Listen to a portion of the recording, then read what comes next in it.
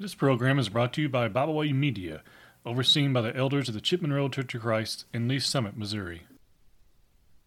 Hello, my name is Roy Knight for The Christian Gentleman. McDonald's is a symbol of happiness whenever we think about our kids tearing into their Happy Meals, devouring its contents, and playing with the toy inside. There are also the burgers and the chocolate shakes and the warm, salty fries that will put a smile on anyone's face. Who wouldn't be happy walking into a McDonald's? With this said, there is a McDonald's in Firenze, Italy that is like none other. It is part fast food and part museum. As the foundations of the restaurant were being laid, it was discovered that a Roman road lay underneath. Wanting to preserve the road, they decided to build over it. As you walk into the restaurant, there is a glass floor where you can look down and see the ancient cobblestone road. So, as you're ordering your Big Mac, you can look down and take in some of the Roman history as well.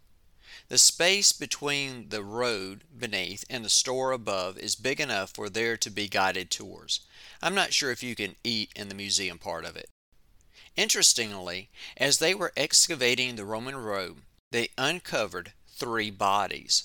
Presumably they were bodies of slaves that could endure no more, and upon their death their bodies were thrown in the gutter and pavement stones were placed over them. The stones have been removed, and you can see the actual skeletons in the same position that they were left over 2,000 years ago. So, as you're sipping on your shake and munching on your fries, you can look down on the skeletons. What a mixture of ancient and the modern, the joy of today and the gruesomeness of the past. Spiritually speaking, as Christians, we need to make sure that we do not become like that. What I am saying is that we need to be careful that we do not look good and righteous on the outside, but in truth are filled up with unrighteousness and deceit on the inside. Jesus addressed this very issue whenever he scolded the Jews in Matthew chapter 23. There he said, "Woe to you, scribes and Pharisees, hypocrites! For you are like whitewashed tombs, which indeed appear beautiful outwardly, but inside are full of dead men's bones and all uncleanliness. Even so you also outwardly appear righteous to men, but inside you are full of hypocrisy and lawlessness." Verses 27 and 28 of Matthew chapter 23. Virtually the entire chapter is dedicated to Jesus spotlighting their hypocrisy. These scribes and Pharisees, who knew the law inside and out, looked good outwardly, but inside were worse than those to whom they preached. Paul addressed this same mindset in Romans chapter 2, verses 21 through 23, where he said, "You therefore who teach others, do you not teach yourself? You who preach that a man should not steal, do you steal? You who say, do not commit adultery, do you commit adultery? You who abhor idols, do you rob temples? You who make your boast in the law, do you dishonor God through breaking the law?" Paul concluded his thought by saying, "For the name of God is blasphemed amongst the Gentiles because of you." Verse 24. This should never be the mindset or lifestyle of the Christian. Contrary to a life of hypocrisy, Christians ought to live a life full of integrity and sincerity. Paul said in Colossians chapter 2 and verses 22, "Bondservants, obey in all things your masters according to the flesh, not with eye service as men pleasers, but in sincerity of heart, fearing God."